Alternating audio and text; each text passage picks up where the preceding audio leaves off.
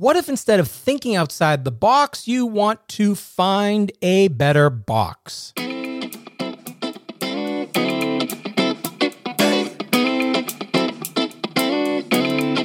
Welcome to Invisible Solutions. I'm your host, Stephen Shapiro. Each week, we tackle your most complex problems using the lenses from my book, Invisible Solutions.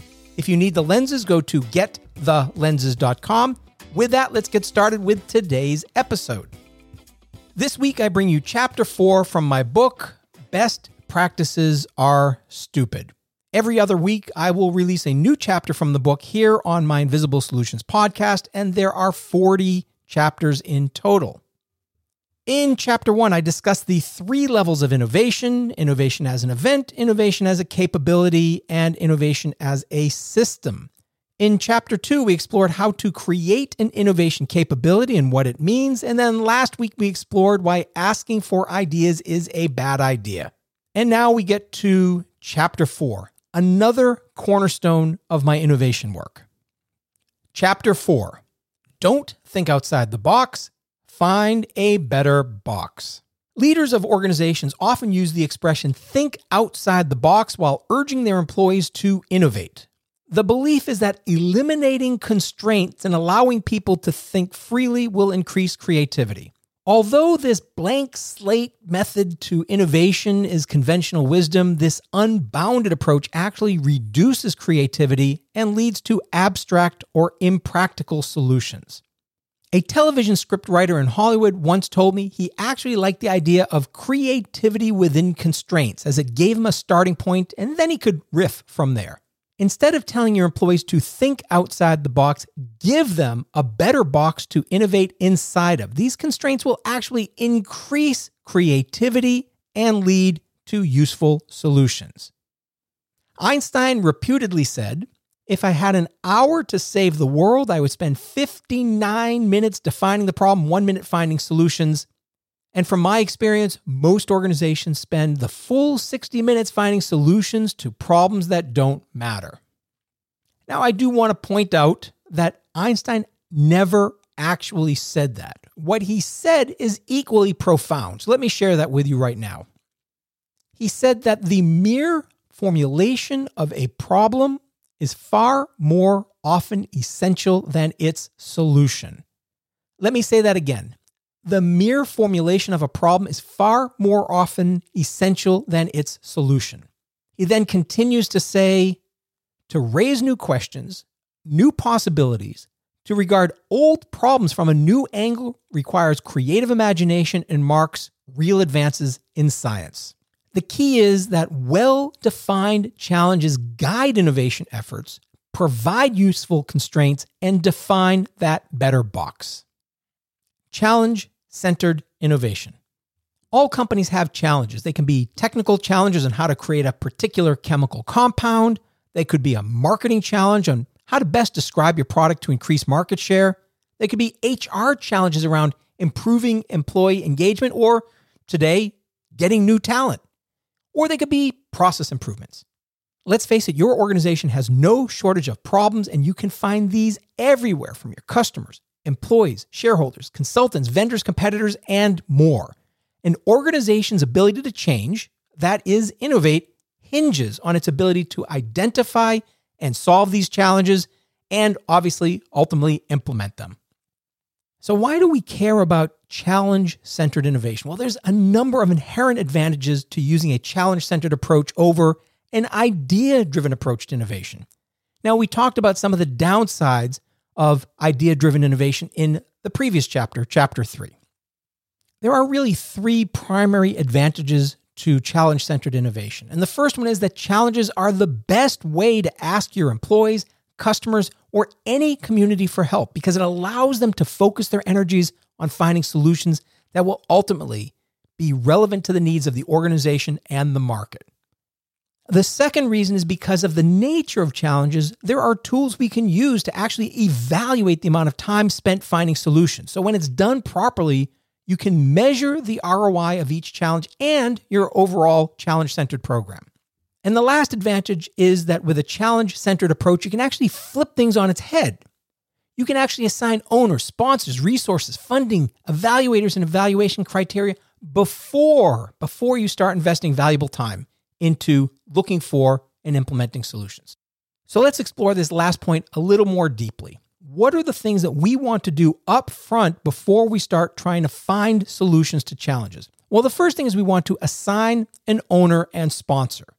In nearly every situation, a challenge has a home, someone who wants this problem solved. Therefore, you want to assign the owner of the challenge up front because this ensures that when you get a solution, you can move things forward quickly. And having an executive sponsor also means that you have somebody who will provide that support from an executive level. Next, you want to make sure that you have resources and funding. To implement any solution, you will need people and money. Given the importance and scope of a challenge, allocate these resources up front so that when a solution is found, you don't need to scramble. You have everything ready. Next, you want to have evaluators. When solutions are submitted, you want to have a team of people to evaluate the submissions. So you want to have evaluators in place who understand the big picture and will help ensure that the best solutions are selected. And finally, a critical one is evaluation criteria. And this one's really important. You want to establish the evaluation criteria before posing the challenge, essentially creating a self-vetting process. This helps the people providing solutions know the boundaries that their solutions must meet, preventing fluffy or irrelevant answers. It also allows you to be very objective when choosing the best solutions. Let's face it, the idea-driven approach to innovation does not allow for any of the above. With well-defined challenges, all of these are possible. The difference between the idea-driven approach and the challenge-centered approach is analogous to two different fishing techniques. The idea-driven approach is like choosing a random spot in the middle of the ocean and casting an extraordinarily expansive net. While using this untargeted approach, you might get some fish, but you're also going to get some shoes, tires, seaweed, and a bunch of undesirable items. And the fish you do catch probably are not the specific type you want.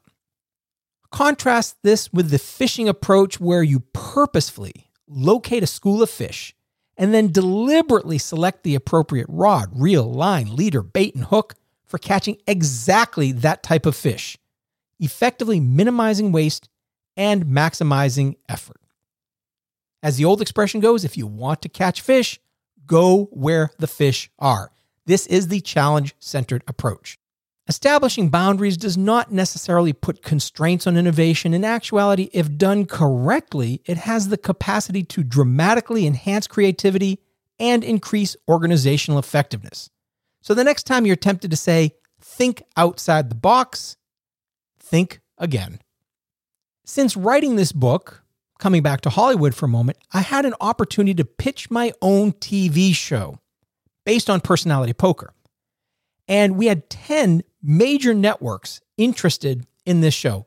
Never happened, but it was an awesome experience because I got to work with an agent, a major agent in Hollywood.